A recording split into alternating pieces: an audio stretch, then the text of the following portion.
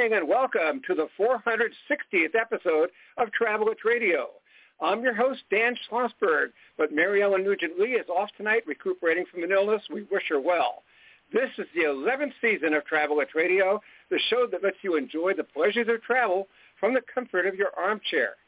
Every week at this time, we talk to people representing destinations, hotels, airlines, railroads, car rental companies, and others in the world of travel and hospitality, from authors and bloggers to broadcasters and publicists. If it's got anything to do with travel, it's got everything to do with Travelers Radio.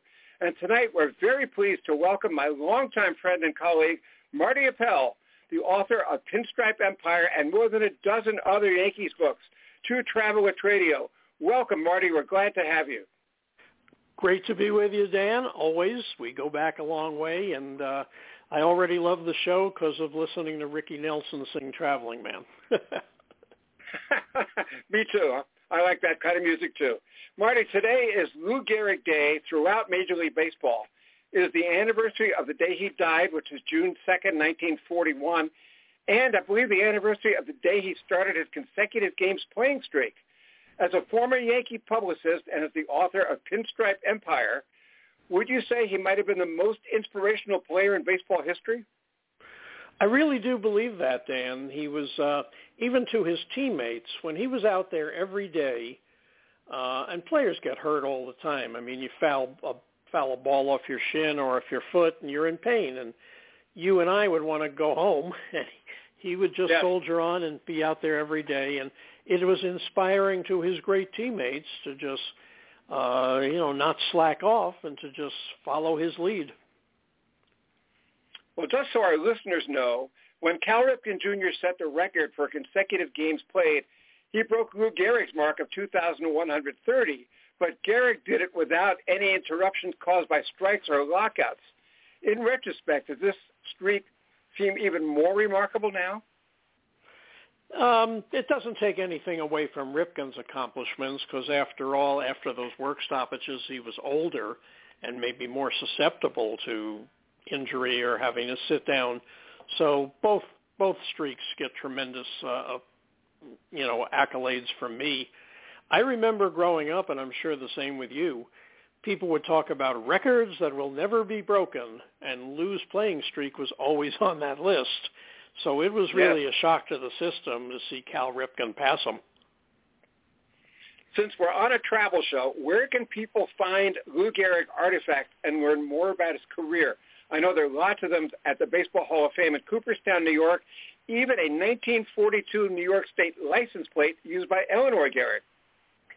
Yes, both the Yankees Museum, which is a small museum, but it's beautifully curated by Brian Richards, and it has great stuff, and they have a 1932 Yankee home jersey that Lou Gehrig wore, and they have 3 bats that he used, and the Baseball Hall of Fame has a ton of stuff, including the trophy that was presented to Lou on Lou Gehrig Day, July 4th, 1939.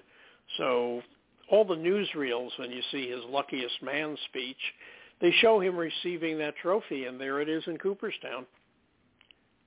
Marty, you have great connections at the Baseball Hall of Fame and once put together a weekend honoring Jewish ballplayers that I thoroughly enjoyed. Since you know the Hall of Fame so well, what other exhibits would Yankee fans enjoy the most, starting with the Babe Ruth display?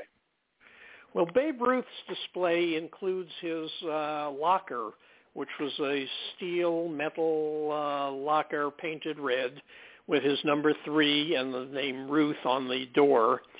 And that's a beautiful thing to behold.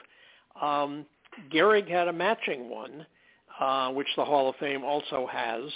And the two of them, those 2 lockers, stayed in the Yankee clubhouse after their playing careers as part of the clubhouse. I mean, they were unoccupied lockers with their names on them, and all the contemporary Yankees would see them every day. Eventually, they were moved to Cooperstown. So early on, baseball fans knew Ruth and Gehrig artifacts were really collectible, even before there was such thing as a collectibles marketplace. Marty, you already referred to the museum inside Yankee Stadium. I agree with you. It's very, very well done. How well is Lou Gehrig represented there? He's well represented. They have a number of artifacts, which surprised me, frankly, because the museum was only created when the current Yankee Stadium opened in 2009. And by 2009, it was pretty hard to get really valuable stuff. Collectors who owned these things wanted to sell them at auction and make tens of thousands or hundreds of thousands of dollars. But Brian Richards was able to curate them and get them for the Yankee Museum, and it's free to anybody who's attending a Yankee game. It's on the second level and near the 200 sections, and it's just a marvel to walk through. We should also talk about Monument Park at Yankee Stadium. Once you're in the stadium, that's free as well, isn't it? Yeah, during batting practice, you got to get there pretty early, but it's breathtaking. It's awesome. You see it in the distance on televised games, but to get up close to those monuments and plaques, it really just makes your heart beat fast to realize all those legends out there. And when you're talking Yankees, you're talking the ultimate baseball legends, Ruth, Gehrig, Joe DiMaggio, Mickey Mantle, and on up through Derek Jeter and Mariano Rivera. And going back in Yankee history, which you are an expert in, weren't those monuments originally in fair territory? They were. In the original Yankee Stadium, the one that opened in 1923, the distance to deep center field was so far that it wasn't considered threatening in any way to interfere with the ball in play. So you had the flagpole out there, you had the PA address speakers out there, and you had three monuments on the field, the very first three, which were Miller, Huggins, Babe Ruth, and Lou Gehrig. And very, very, very seldom did they ever come into play, although one day in 1970, chasing a long drive, Bobby Mercer had to run through the monuments to retrieve the ball. That's a real good anecdote. I like that. And I love the Yogi Berra YouTube, Museum and Learning Center in Little Falls, New Jersey. Does it also have Gehrig artifacts? I'm not aware of Gehrig artifacts there. It's a beautiful museum. It's well worth visiting, but I'm not immediately aware of any Gehrig artifacts there. We're talking with Marty Appel, who's a Yankee historian, author of how many books altogether, Marty? 24. Wow, that's fantastic. Are they all on Yankees, or are they other things too? Other things too, but I've come to be identified with the Yankees, which is not a bad thing. Most of them are somewhat Yankee-related. And I've got to tell our listeners, you are the only person who's written both a biography and an autobiography of Thurman Munson. Well, I'm probably the only one besides Al Stump to have done that for anybody. Al Stump wrote Ty Cobb's autobiography with him, and then a much discredited biography of Cobb, sorry to say. So I did Thurman Munson's autobiography with him in 1977, and then in 2009 I did a biography. So it puts me in the company of Al Stump, which isn't a good place to be, because his second book, the biography of Cobb, has been much discredited. Okay. New York Sports Tours is a great company. We both worked for them. They have a way of finding hidden baseball history all around New York, and Gehrig was a New Yorker, even playing for Columbia University. Have you been with them and looked for Gehrig artifacts with them? I haven't been with them, but I've been involved in street sign dedications at his birthplace. And interestingly, he was born in 1903, and that was the same year the New York Yankees were born. They were called the Highlanders then, but they grew up together. The Highlanders started in Washington Heights. Lou Gehrig was in Upper Manhattan, and I always found it interesting that he was born the year the franchise was born.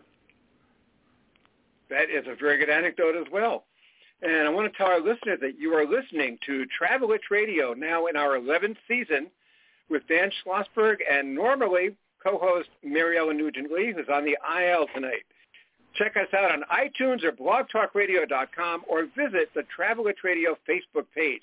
And our guest tonight is author and Yankees historian Marty Appel. Marty, lots of former stars like Yogi and Bob Feller have museums dedicated to their careers.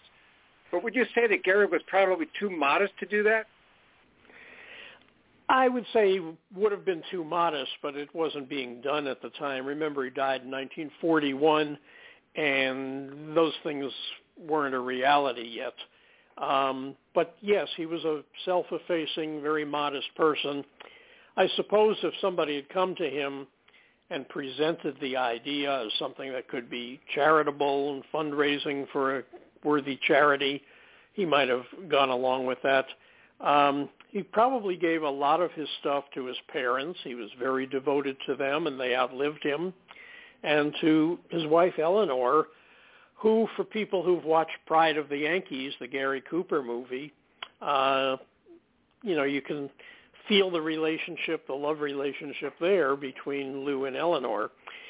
Teresa Wright, the actress, played Eleanor Gehrig, and I did come to know her later in her life. To her, it was just another movie. She made like 3 or 4 years. She was a contract player.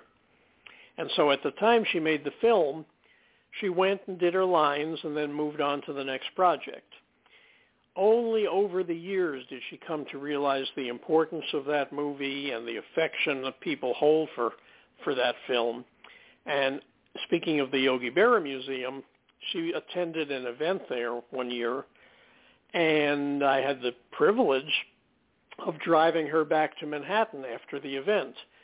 So we had a lot of time to talk, and only in those years, and I'm talking about the 1990s, did she come to fully appreciate the Yankees and American cultural history, and she became a Yankee fan. She would watch the games.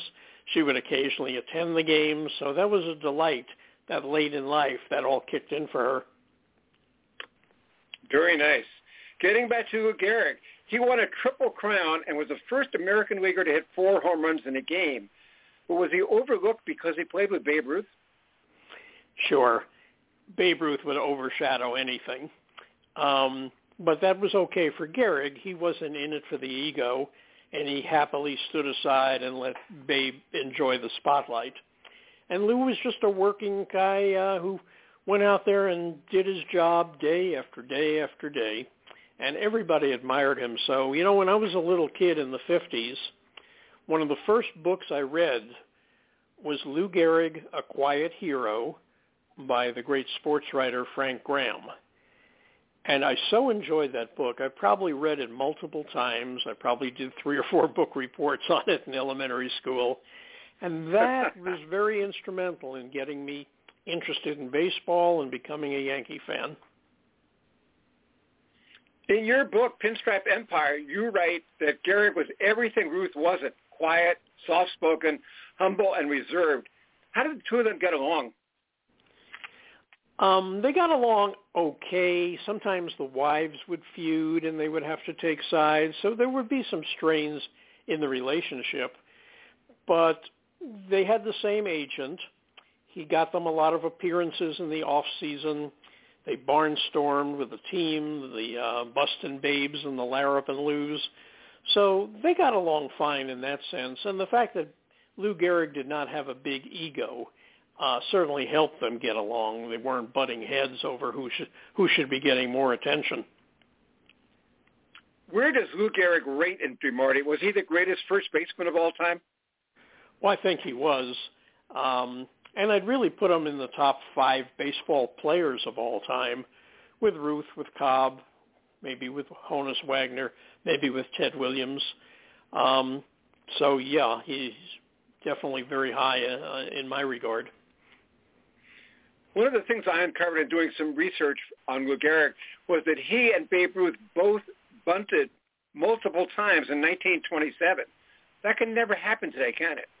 Wouldn't happen today. And Gehrig also stole home a lot, like 21 times or something like that in his career. Could you imagine? So wow. They played the game differently back then. Had he lived, would Lou Gehrig have been a good manager, in your opinion? Well, I think so. Whatever characteristics it took. I mean, the first criteria for a good manager is to have good players. So had he stayed with the Yankees, he would have been blessed with good players all along. But had he gone to another team, there's no telling whether he would have had any success.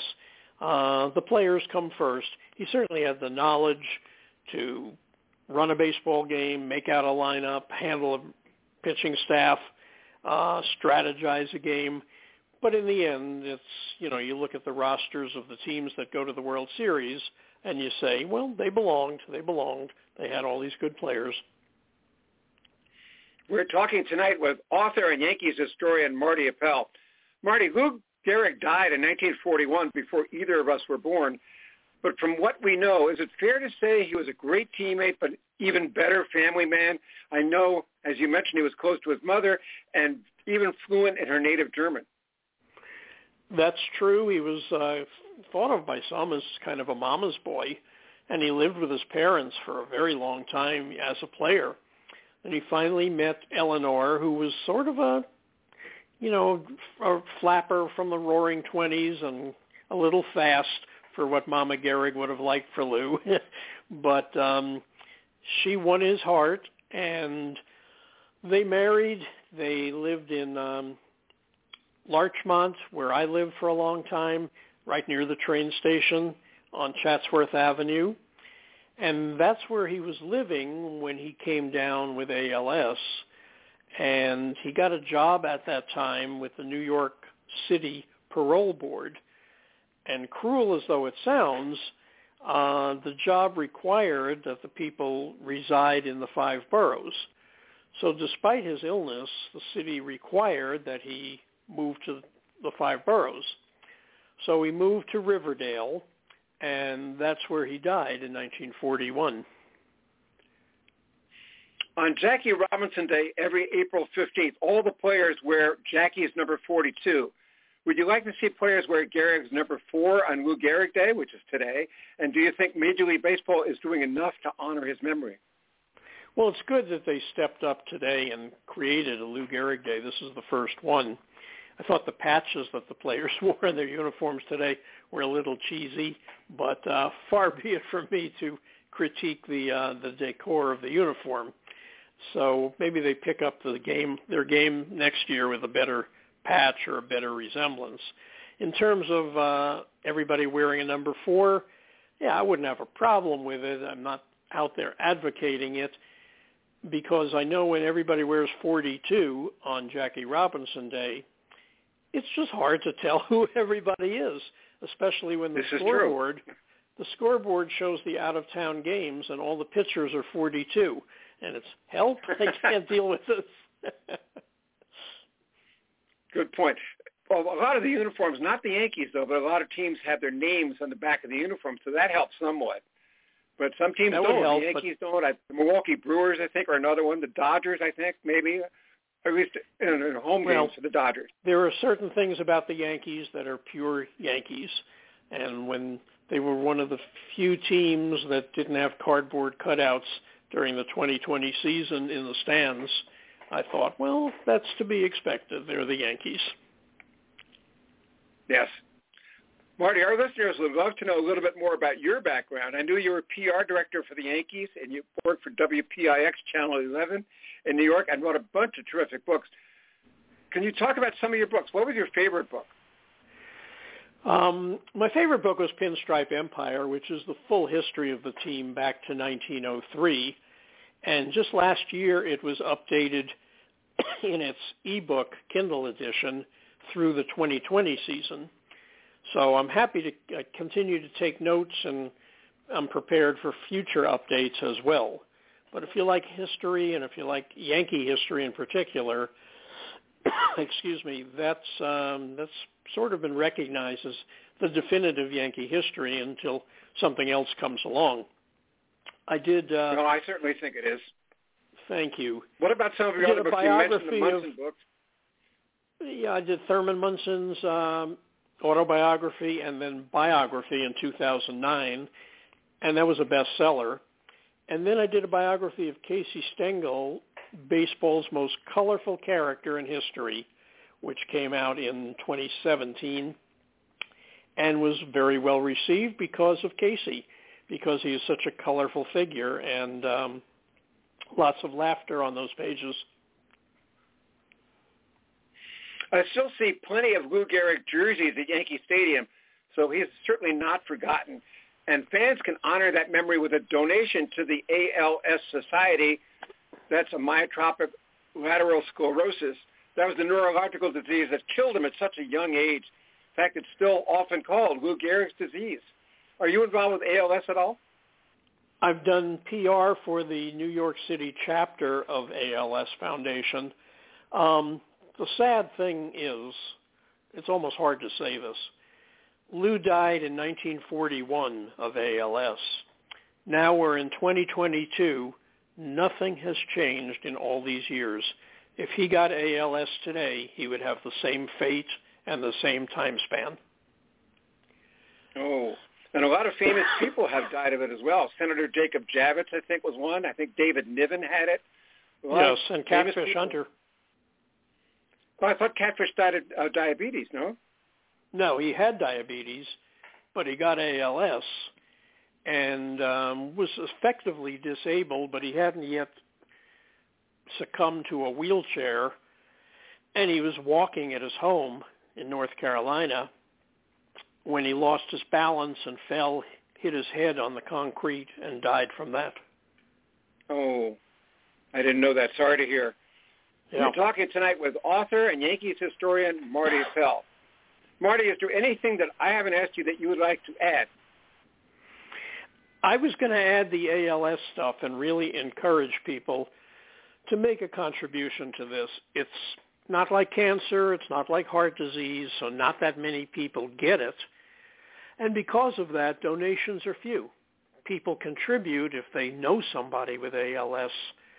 Lou Gehrig is kind of a poster boy for it, and the New York chapter bears his name.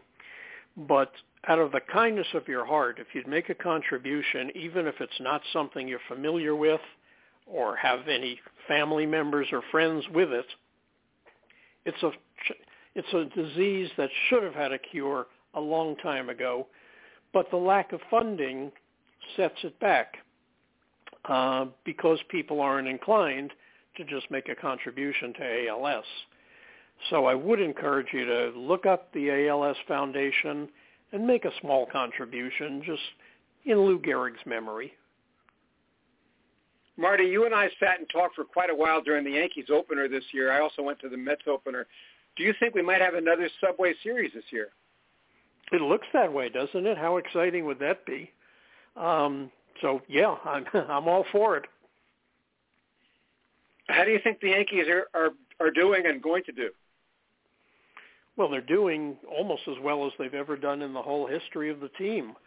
And you have to sit back and remind yourself it's a long season. There's going to be some dry spots in there too. But for now, they just keep rolling along. The pitching staff is great. Awesome hitters once they're all in the lineup at the same time. It's hard to find a flaw with this team. You just have to remind yourself nobody is perfect from beginning to end. So it's how they deal with a downtime and how other teams capitalize on it that remains to be seen. As a fellow baseball observer, I think the Yankees improved the most by improving their defense at catcher and shortstop. Do you agree? Yeah, it's hard to imagine that you can go to a World Series with catchers who don't hit home runs. Excuse me. And shortstop, they're managing. Kiner Falefa is better than I expected, and they can win with Kiner Falefa. But I think they have to upgrade the catching. Okay. Our guest tonight has been Marty Appel, author of Pinstripe Empire and many other Yankees books. Thanks, Marty, for being our guest on Travel Itch Radio. Always a pleasure to talk to you, Dan. Thank you. Thank you so much. Really appreciate it. Talk to you soon. See you at the ballpark. Okay. Okay, and if you don't have it yet, this is a fine time to acquire my book, the New Baseball Bible, notes, nuggets, lists, and legends from our national pastime. 480 pages for less than a sawbuck. It's both a coffee table book and a bathroom book. Read it backwards and still enjoy it. That's the New Baseball Bible with Mike Trout on the cover. Get it tonight on Amazon.com. And by the way, with Father's Day coming up, any Marty Appel book is great to consider buying, and also the New Baseball Bible. And that's it for this edition of Travelage Radio. Next week, same time, same station, same writer, same announcer, we'll travel to Mexico to visit the beautiful Fairmont Mayacona. Now, this is Dan Schlossberg, unfortunately without co-host Mary Ellen Nugent-Lee, who's recuperating, saying thank you for your time this time. Until next time, good night and stay safe.